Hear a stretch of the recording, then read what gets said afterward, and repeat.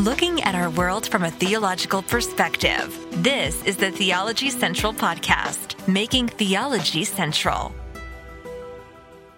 Good evening, everyone. It is Friday, January the 26th, 2024. It is currently 9:59 p.m. Central Time, and I am coming to you live from the Theology Central studio, located right here in Abilene, Texas.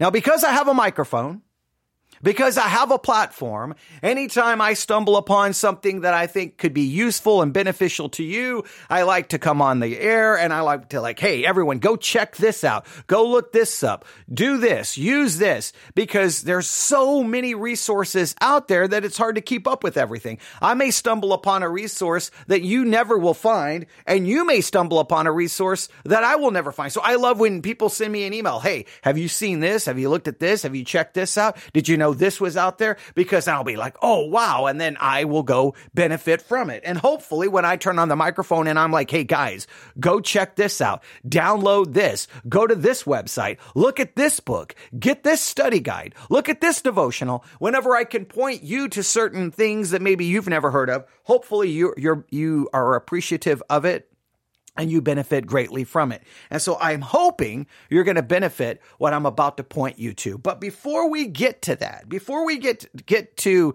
this resource that I discovered, before we even consider in what ways this could be beneficial, I want to bring up kind of a hermeneutical issue.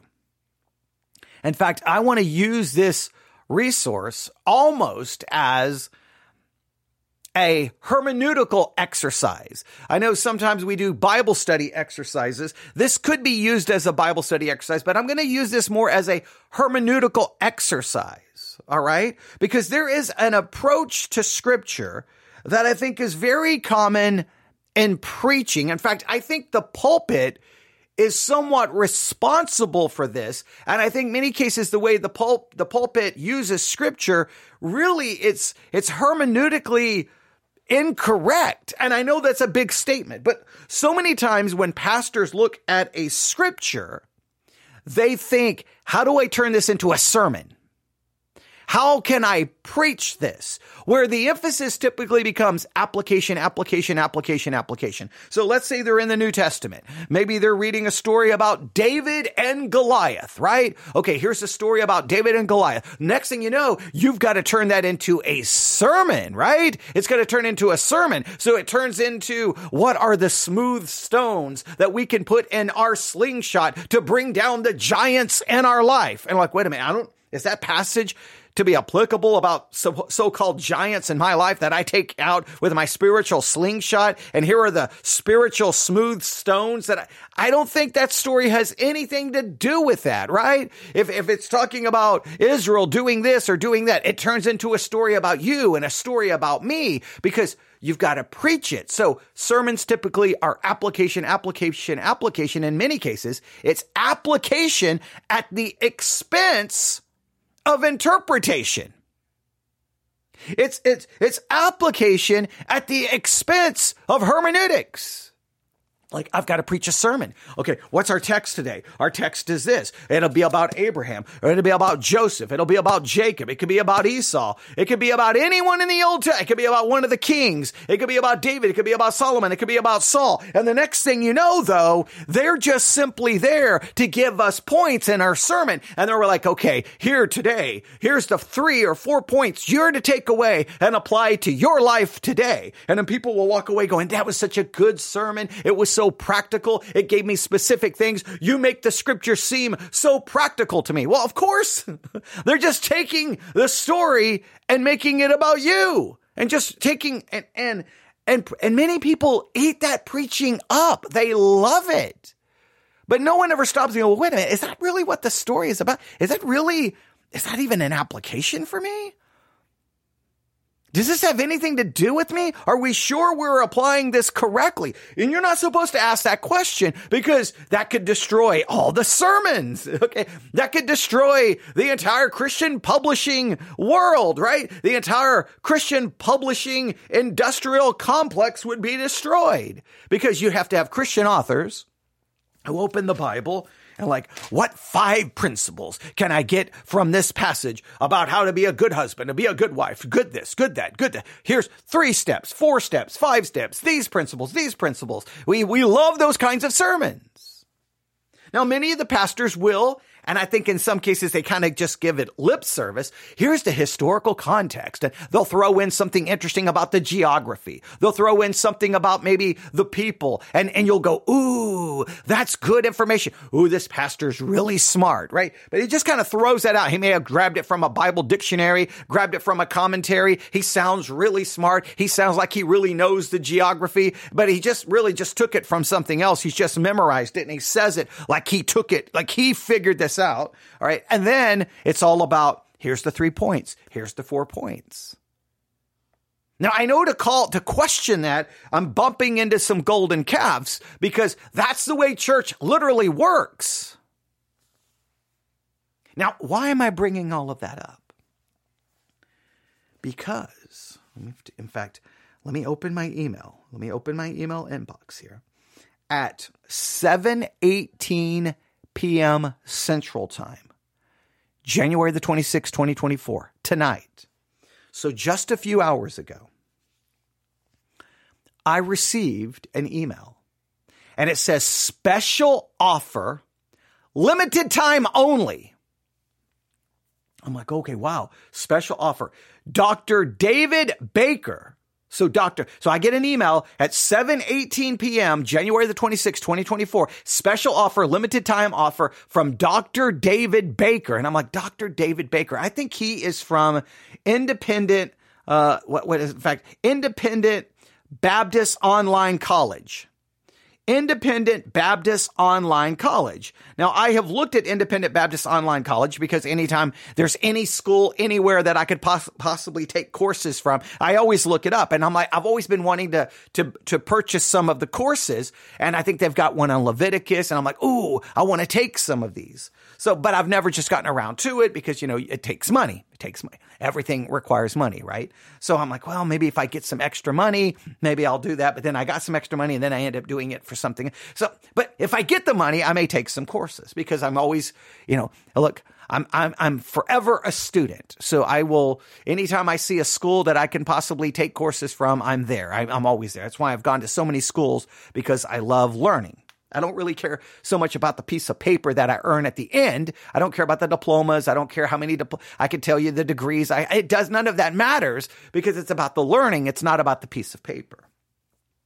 So as soon as I saw it, I'm like, oh, let me look at this because most likely if this is Dr. David Baker from Independent Baptist Online College, and he sent an email and it says special limited time only, then most likely they've got a big discount on one of their courses. And I'm like, oh, let me see how big of a discount, what course it is, because maybe I'll sign up for it.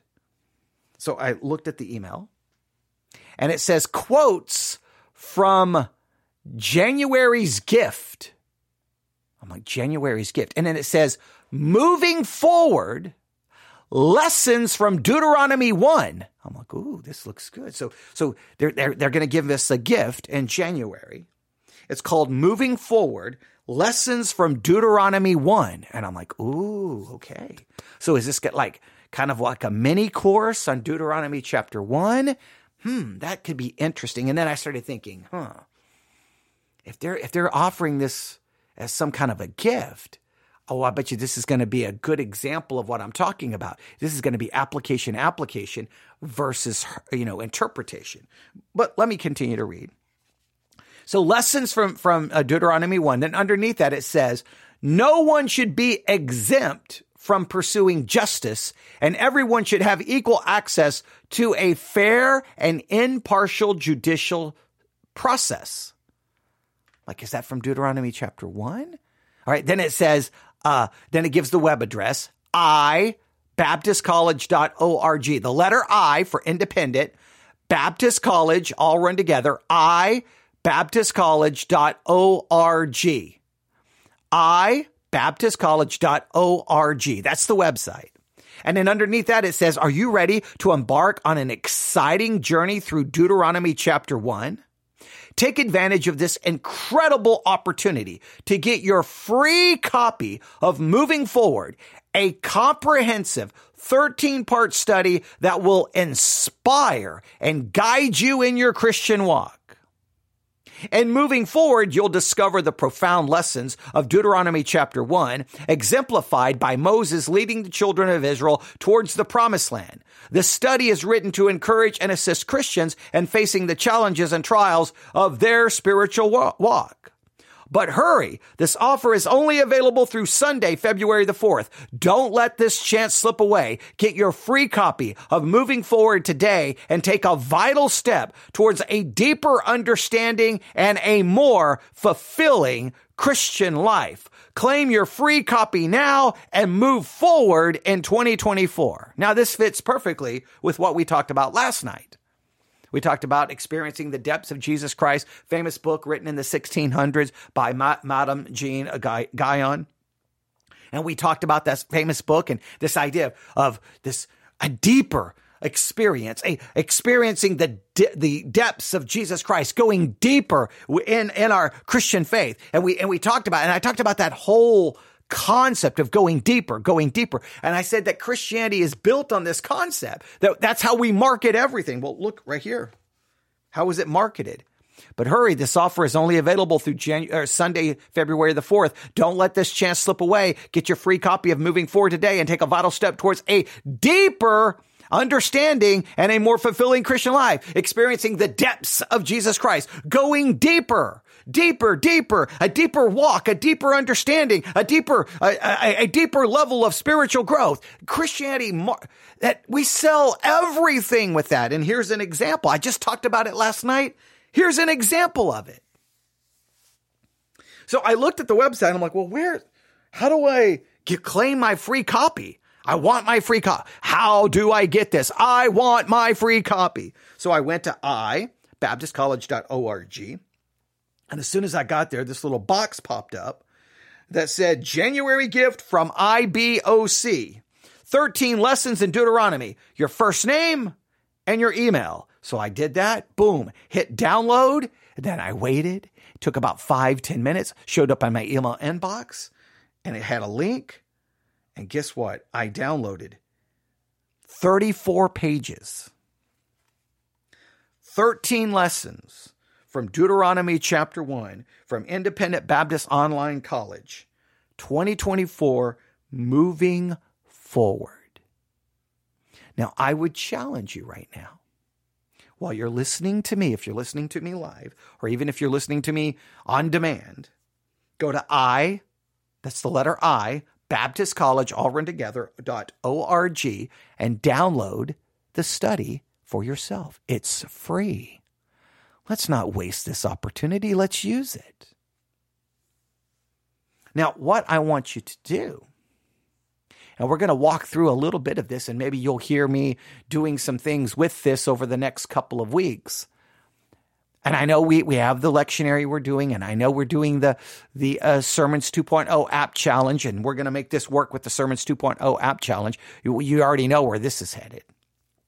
Maybe we'll use it for the Bible Pop quiz. So this will show up in a number of places. But here's what I want you to do. I want you to download this 13 lessons on Deuteronomy chapter 1. And as you look at these lessons and read these lessons and follow along in your Bible with a notebook, I want you to ask yourself, is this application at the expense of interpretation?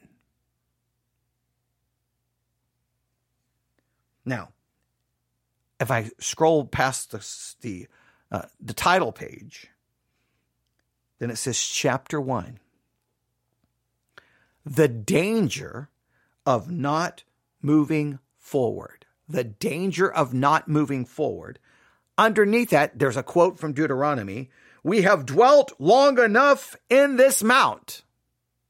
Now, immediately, I'm getting the vibes that this is like application. This is how sermons typically are put together, right? Oh, okay. hey, we've dwelt too long at this mount. Now Israel needs to move forward. And now this is going to turn into application that, hey, you've been dwelling where you have for too long. It's time to move forward in your Christian life. But is Deuteronomy giving us a move forward mandate in your Christian life? I don't know if we can say that. Is that application at the expense of interpretation? Then it says text, Deuteronomy chapter 1, verses 1 through 6. Well, let me read Deuteronomy chapter 1, verses 1 through 6. Here we go. These be the words. This is Deuteronomy chapter 1, verse 1, reading from the King James. These be the words which Moses spake unto all Israel on this side Jordan in the wilderness and the plain over against the Red Sea between Paran, Tophel, Laban, Hazeroth, and Dizahab. These there are 11 days' journey from Horeb by the way of Mount Seir unto Kadesh Barnea. Now, immediately when I read that, it's giving me clearly first the words. These are the words which Moses spake. So Moses is the one speaking. He speaks them unto Israel. So we have the one who, we'll call it the author of the message. We'll call the speaker. The speaker is Moses. The audience is Israel. And then we have a little bit of the kind of the geographical area, right? It's on this side of the Jordan and the wilderness and the plain over against the Red Sea between Paran, Tophel, Laban, Hazeroth, and Dizahab. There are 11 days' journey from Horeb by the way of Mount Seir unto Kadesh Barnea. All right. So we get a little time step, but immediately note, these are words to Israel. Now, as a good Bible student, you should ask yourself, okay, these are words to Israel. Now, can I just reach into these words that are to Israel that's in a specific, given at a specific time and a very specific place and a specific setting? And can I reach in and then turn these into, 13 steps on how to move forward in your Christian life? Are they applicable for that? It preaches good, but is that a correct use of the scripture? Is that application at the expense of interpretation? Verse 3, and it came to pass in the 40th year and the 11th month on the first day of the month that Moses spake unto the children of Israel according to all that the Lord had given him and commandment unto them. So God has given commandments specifically to Moses. Moses is now going to pass this on to the people. What people? Israel. I don't know if this has anything to do with you going into 2024. Now, to preach it, I could take this and preach some great sermons from it, probably, right? I could probably make them convicting. I could probably add a little bit of information about this area. I could really, it wouldn't take a lot of work, right? I could do a little bit of work, make it sound really good and preach a great sermon. People are like, oh, that was a great sermon. The problem is, a great sermon sometimes has nothing to do with the actual text. Well, let me continue reading. After he had slain Sihon, the king of the Amorites, which dwelt in Heshbon, and Og, the king of Bashan, which dwelt at Ashtaroth and Edrei. On this side Jordan and the land of Moab began Moses to declare this law, saying, all right, so it gives you some context, some other things that have happened. We could explore that. We could look at who these people are. Do we know anything about what actually happened? Do we have any record of this? We could get a little bit of information here, right? We could explore this, but let's continue reading. The Lord your God spake unto us in Horeb, saying, you have dwelt long enough in this mount. Now there's the key verse they want for this lesson. Hey, you've been here long enough. It's time to move. Now, is that a message to you and is that a message to me? Can you apply that? Can you just take that going, I know this was spoken to Israel. I know it's a specific situation, specific setting. It gives you the setting, these different things that have happened. There had been a killing of someone. We've got a geographical. Do we take all of that and go, okay, I know, but wait. God is using this to tell me that I've been here long enough and I need to move forward. A lot of people do that kind of weird thing with the Bible. Now, what are they going to do in this course? Well, here we go. All right. A peril exists that quietly infiltrates the hearts of many churches and believers. It is the danger of succumbing to the allure of comfort within our present circumstances, which in turn impedes our progress in the work of God. All right, so now let's listen to this. Now, this is a good quote. We could take this quote. Now, if this was being preached as a sermon, a lot of people would write that first sentence down, because if you're a good preacher, you may repeat that first sentence about 5 times. There's a peril, there's a danger that quietly infiltrates the hearts of many churches and believers. It is the danger of succumbing to the allure of comfort within our present circumstances, which in turn impedes our progress in the work of God. Now, that's making a very dogmatic assertion. And you can ask yourself, is there a danger where you can become so comfortable in your present circumstance that it impedes your progress in the work of God? In other words, because you're so comfortable in your current circumstance, well, the work of God suffers from it.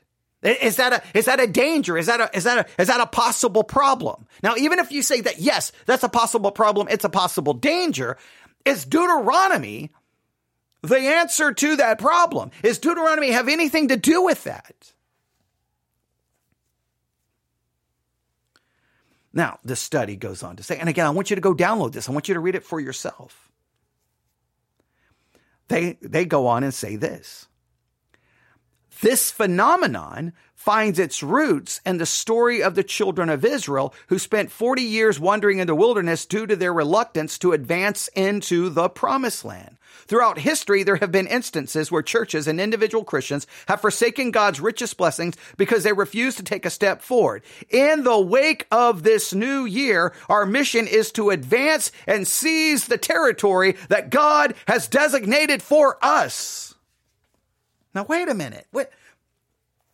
Where are they getting this idea from? They're taking this entire story of Moses and Israel and land and territory. And I hate to say it, even though they would deny this, they're turning it into an allegory.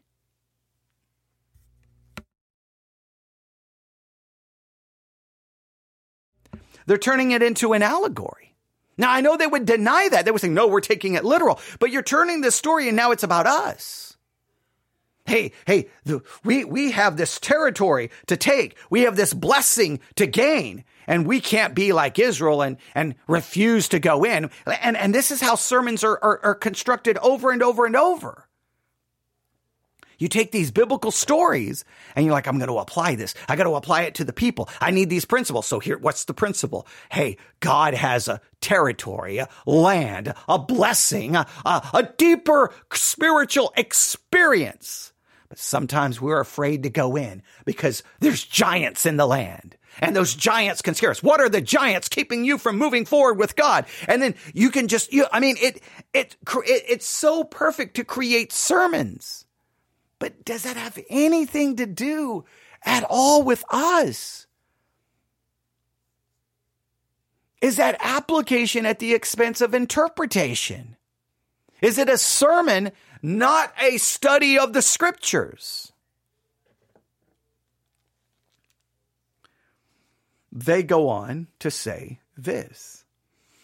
As God's people, we are entrusted with the responsibility to reach our immediate community and extend our influence to the broader regions, much like the apostles' mandate to reach Jerusalem, Judea, Samaria, and the ends of the earth. In this series, we aim to shatter the bonds of complacency and face the future of our church without fear.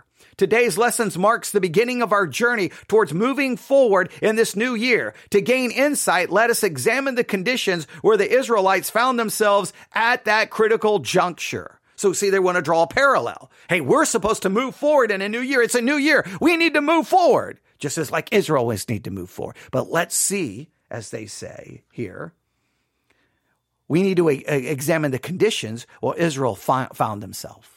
So we're going to look at the conditions of Israel, and they're going to try to draw a parallel to our conditions. Now, look, I know this way of teaching and preaching. This is what I thought I was supposed to do all of the years, and I did it really well. I mean, I know this is hard to believe. I know this is going to be hard to believe.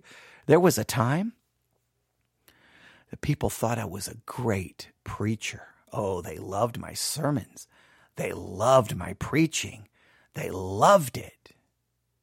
And then I made a big mistake. I decided that I'm sick of sermons. And I'm going to get rid of the sermon, that entire structure, burn it to the ground, and then build in its place a study of the text. I work on the text. I don't care about nice little 3-4 points of practical application. I want you to know the text. And we're going to look at the text and struggle with what the text says. And we're not going to worry if we have 3 or 4 points of application. I don't care. I'm not going to give you a sermon. I'm going to say, come to the church, grab a Bible and a notebook and a Bible dictionary and a interlinear, and we're going to figure this out. We're going to work through it. And guess what? People don't like that. So I know this. I know how to do this because this is how I developed so many of my sermons early on in my ministry. You're like, oh, what are we preaching on? Oh, we're going to look at this text. Okay, I got to turn it. How do I turn this into something about us? Forget Israel. Forget Moses. Forget them. They're only there so that we can get to me. We can get to you, and I got to make it practical. I got to give you points. So here's what they're going to do in the first lesson. Number 1, no longer in Egypt.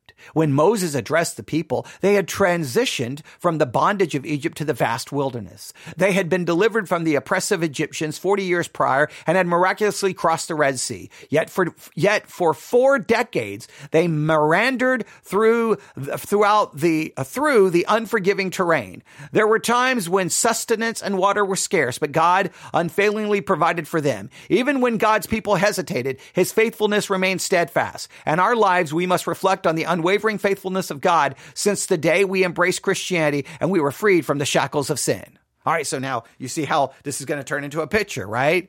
We were in Egypt. But God has set us free from Egypt. Now, we've been wandering around in the wilderness for years, and times we have been faithful and times we've been unfaithful. But God has always remained faithful. I mean, we've been set free from the shackles of sin. Well, wait a minute. Was Israel set free from the shackles of sin because, well, they kept sinning? And are you set free from the shackles of sin because you keep sinning? When you say I'm set free from the shackles of sin, what exactly do you mean? See, but you're not supposed to ask these kinds of questions in preaching. You're just supposed to say, you were in Egypt, but God has set you free, and you've been wandering in the wilderness. Praise God, and God has met your needs. Yay, amen, praise God, amen. And everybody's like, yay, what a great sermon. But we're not going to address any of the issues here, right? Is Egypt?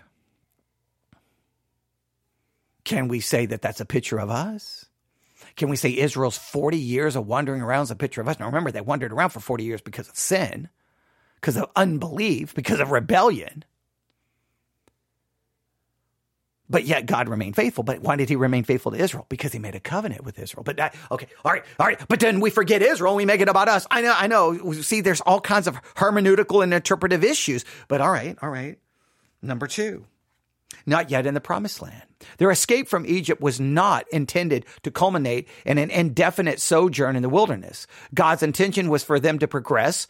Despite God leading them across the Red Sea into the wilderness, their faith faltered when it came to believe that they could cross the Jordan and confront the formidable adversaries in Canaan. Recall the incident with the spies sent into Canaan, who returned with a discouraging report.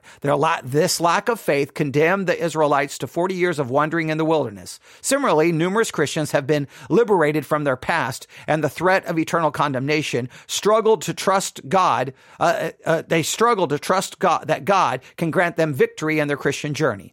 Churches and individual Christians stagnate because of the crisis of faith, doubting their capacity to cross the metaphorical Jordan and experience triumph in their lives. See, they're turning this all into an allegory all day. This is all, and this is so common in preaching. There's been 1 million sermons preached this way, and people eat it up. They love it.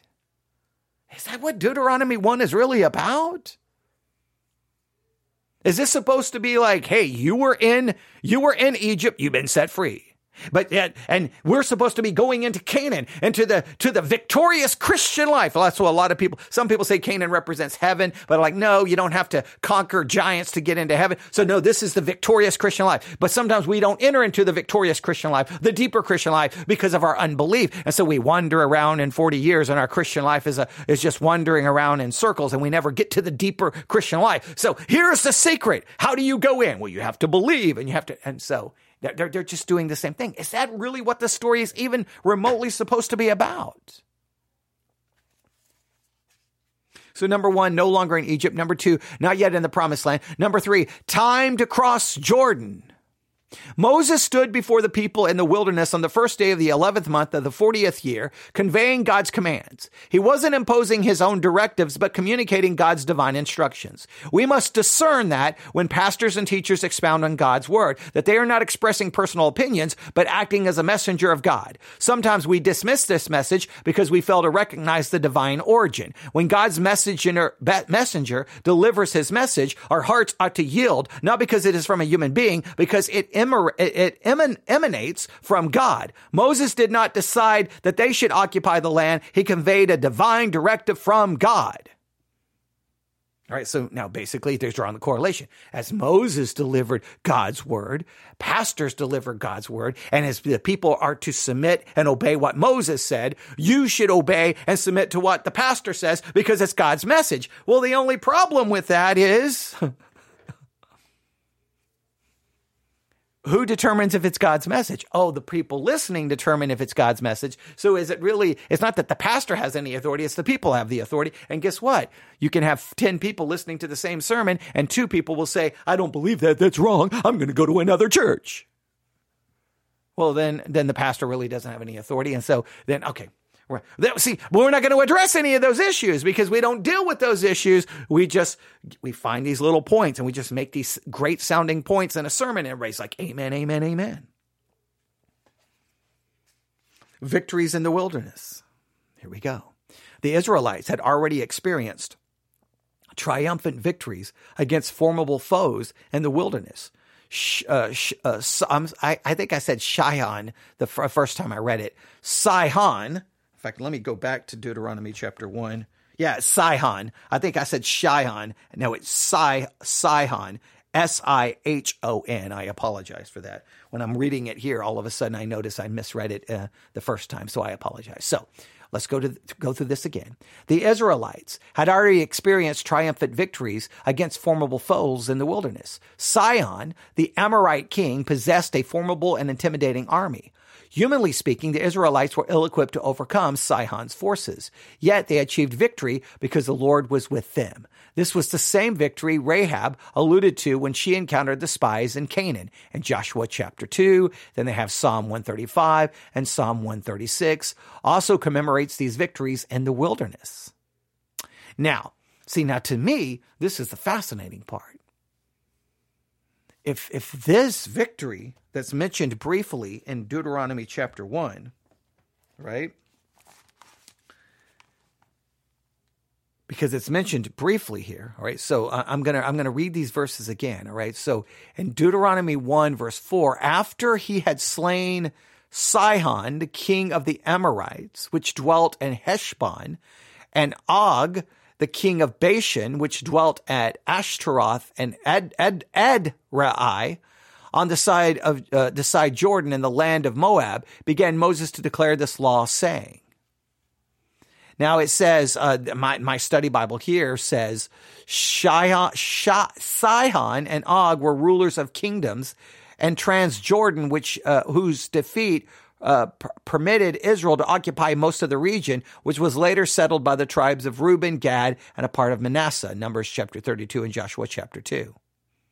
All right. And then it says the Amorites and unto all the places nigh unto. Okay. They don't really go much into this battle or anything here, but they mentioned a lot of information here. Now that's good stuff. That's the stuff I want to dig more into, right? That's good because now we're getting into history. We're getting into exactly what happened and how do we understand it. So to me, that's where I would spend my focus on here, right? I would focus on figuring out who all these people are, when the battle was, and are those references to this battle in these other places. They're basically saying Rahab alluded to this battle here about Sihon's forces and being, beaten, that she's referencing this in Joshua 2, 9 through 11. And then they say Psalm 135, 10 through 12, and Psalm 136, 17 through 19 also commemorates these victories in the wilderness. We need to look at all of those passages. But of course, they just move right past it and they go on to say this. Often we reflect on their crossing of the Red Sea and the conquest of Canaan, but forget that God had already granted them significant triumphs during their wanderings. God remains our protector even when we have faltered in obeying his commands. All right, so then what they want to say is we're wandering around in the wilderness, and we may be wandering around in the wilderness even because of our own sin, but God still will give us and grant us victories at specific times because God is faithful. Now, again, can you make that application to us? Or is that specifically what God did for Israel because of covenant promises specifically with the nation of Israel?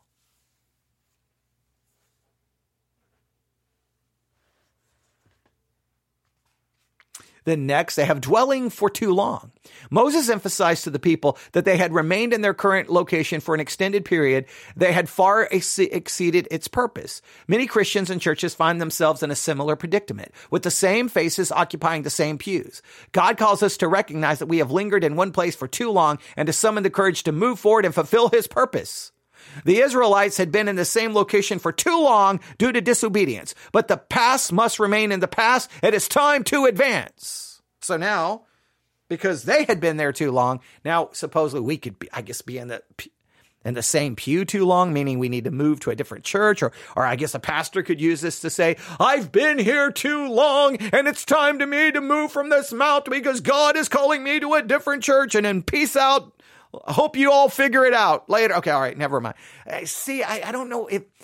See, this is the danger when you just grab verses like this and start trying to make applications. Are these verses about anything, dealing with anything that we're trying to connect them to?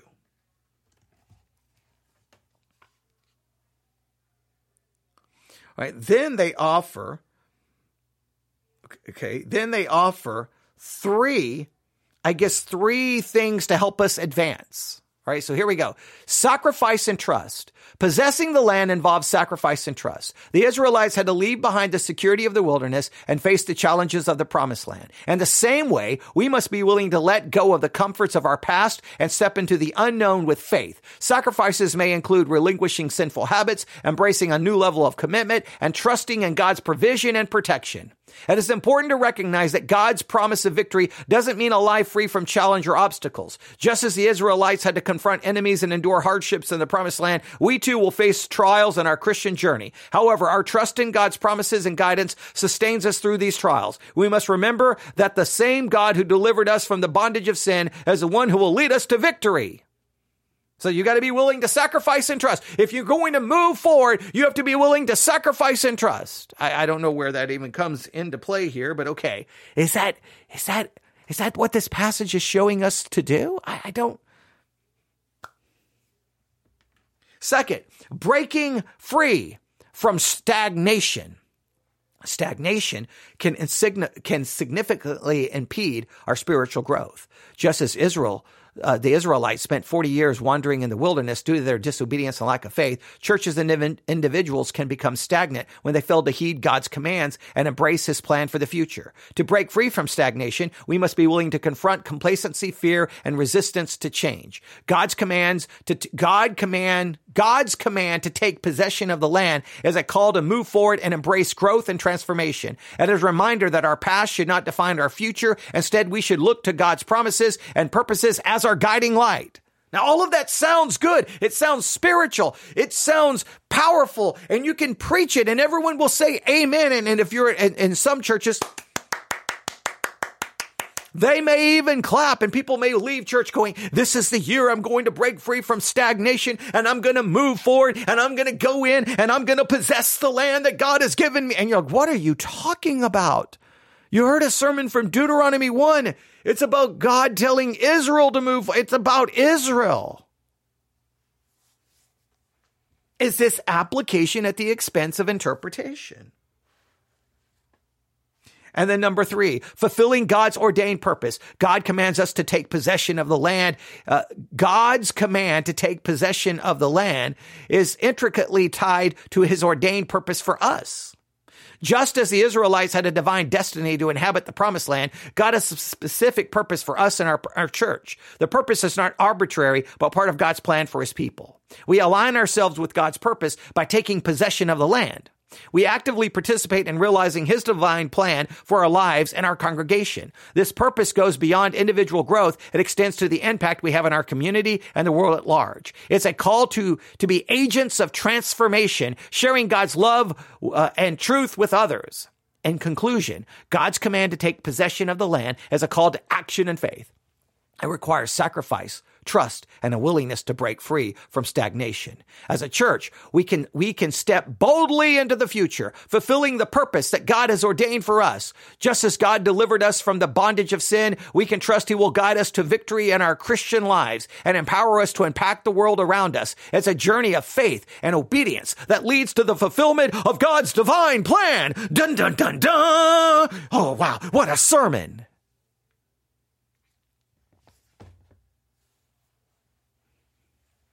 Now, I want you to go download this. I want you to go download it, right?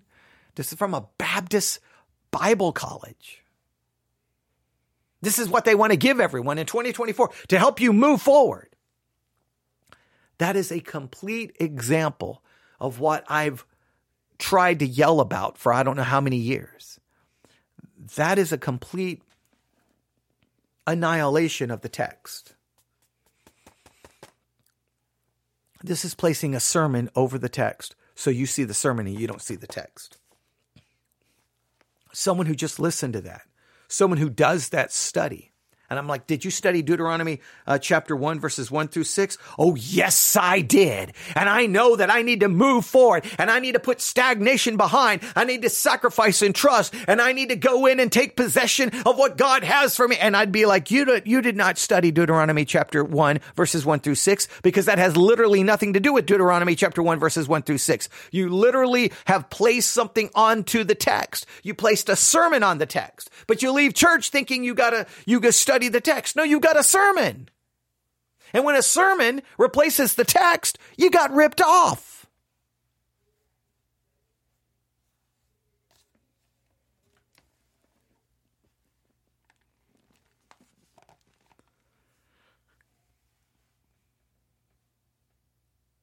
Deuteronomy chapter 1. I want you to look carefully because the text they gave us was verses 1 through 6. This is the text they gave us, 1 through 6. That's what they gave us. I want you to go download this. I want you to go down. It's free. Download it. I want you to use it. But I want you to work through Deuteronomy chapter 1, verses 1 through 6 on your own, all right? And set aside the thing you're going to download. And then just really look at the text and go, what would you do with the text? How would you outline the text? What would you do with the text? If you were forced to, you've got to study Deuteronomy chapter 1, verses 1 through 6, and you've got to come up with a lesson, would it turn into what they gave it? They just imposed all kinds of allegorical story to it so that it would be practical to you. But is that the point of the story?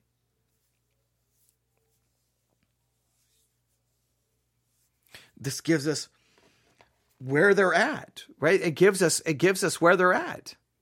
In fact, like here, my study Bible offers us this reference to this side of Jordan is from the perspective of one standing in Canaan to the west. The east side of the river was called Transjordan, even by those living there. 40 years had passed since Israel's exodus from Egypt through the journey, though the journey from Horeb to Kadesh Barnea was normally 11 days. So it's reminding you that, hey, this journey was only supposed to be 11 days, but they've been there 40 years, because the very next verse, it says, it tells us where they are. The plain over against the Red Sea, Paran, Tophel, Laban, Hazeroth, and Dizahab. There are 11 days journey from Horeb by the way of Mount Seir unto Kadesh Barnea. And it came to pass in the 40th year and the 11th month on the first day of the month that Moses spake. So immediately this is giving you indication. Wait. This is an 11-day journey. It's in the 40th year. What are they doing? Well, then if you go back and read in Numbers and Exodus, something bad happened. Well, we know that they sinned and they've been wandering around for 40 years. Okay. All right. We could try to understand the location. We could try to understand, all right, what's caused the delay, or we could at least acknowledge the delay. We know that then Moses spake unto the children of Israel according unto all that the Lord had given, and the commandment unto them. So now Moses is going to share with them God's word. And then he's doing this after he had slain Sihon, the king of the Amorites, which dwelt in Heshbon, and Og, the king of Bashan, which dwelt at Ashtaroth, and Edrei. Now, immediately I may want to figure out who these people are, what we know about these people, what information we do and don't have, because we have some victories that have occurred. Okay, we could try to understand what happened. And we may see that God has been faithful to them, even though they have been unfaithful. Now, that's first and foremost for Israel. Now, we could look at other scriptures that talk about God being faithful to us when we are unfaithful. There may be an application there. On this, and then it goes on this side of Jordan in the land of Moab, began Moses to declare this law, saying, the Lord your God spake unto us in Horeb, saying, you have dwelt long enough in this mount. So they've been there long enough, and now it's time for them to move. Okay, am I supposed to take something from that for me? I don't know I know that that's we have such a devotional way of looking at scripture, but I'm telling you, in many cases, it is imposing an entire narrative, an entire approach to scripture that is foreign to the actual words of scripture, because we have to make sermons or we need devotionals.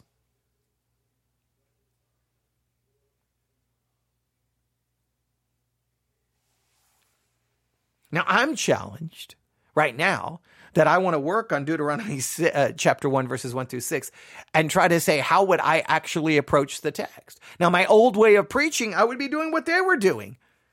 I would try to find a way to make this practical and come up with some points. Now, there could be some points in there. I'm not saying there aren't points there, but the points must directly come from the text, not imposed upon it. Their whole premise is that turning the entire situation into an allegory.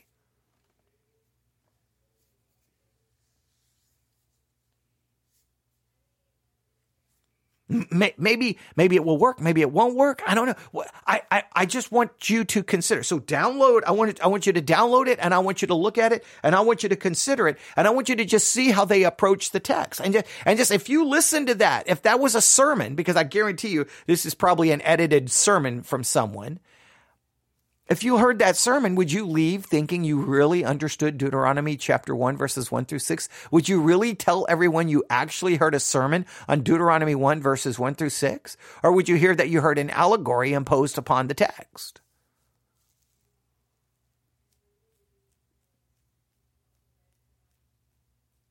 Now, here's what I want you to do. I want you to go download this. Now, remember how you download it? Go to the letter I, Baptist College, all run together, ibaptistcollege.org. A little box will pop up telling you your January gift. And then you can download. It's 13 lessons in Deuteronomy. You put your first name in your email. I don't get anything from this. This has nothing to do with me. This is just something that I received in an email, and I'm taking advantage of it. I want you to take advantage of it. I want you to read it carefully, because you'll probably read it better than I did. And I want you to just ask yourself, look, for many of you, you're going to be like, well, that just looks like a sermon I would hear in my church. And I'm like, that's the problem. That's the whole problem, because I think the whole sermon thing actually keeps you from the text. But I want you to work on Deuteronomy 1, verses 1 through 6. Now, here's what I want you to do. I want you to look on the Sermons 2.0 app and try to find 2 or 3 sermons on Deuteronomy 1, verses 1 through 6, and see how most pastors approach the text. What they do with it. Do they fly through Deuteronomy 1 through 6 so quickly that they don't really deal with 1 through 6? Or do they actually deal with 1 through 6? Or, and even if they try to deal with it, do they inevitably go boom and then turn it into more application? And the application really arises from something being imposed on the text more than it being taken from the text. All right. There you have it. I want you to email me, newsif@yahoo.com. That's newsif@yahoo.com. Newsif@yahoo.com. After you look at this, I want you to tell me. Interpretation, application. What do you think? Love to get your thoughts. Newsif@yahoo.com. That's newsif@yahoo.com. All right. Go meditate on it. I don't see what they imposed on this text. I don't see it. I don't see it. I know I'm going to get so many arguments. People are telling me, no, you just don't know how to handle scripture. You just don't see these things. And a lot of times when people hear sermons like this, they're like, Pastor, I don't know how you found all of that stuff in that text, because it wasn't in the text. It was imposed on it. It was imposed on it. Now, if you think it actually comes from the text, then okay, I just don't think it does.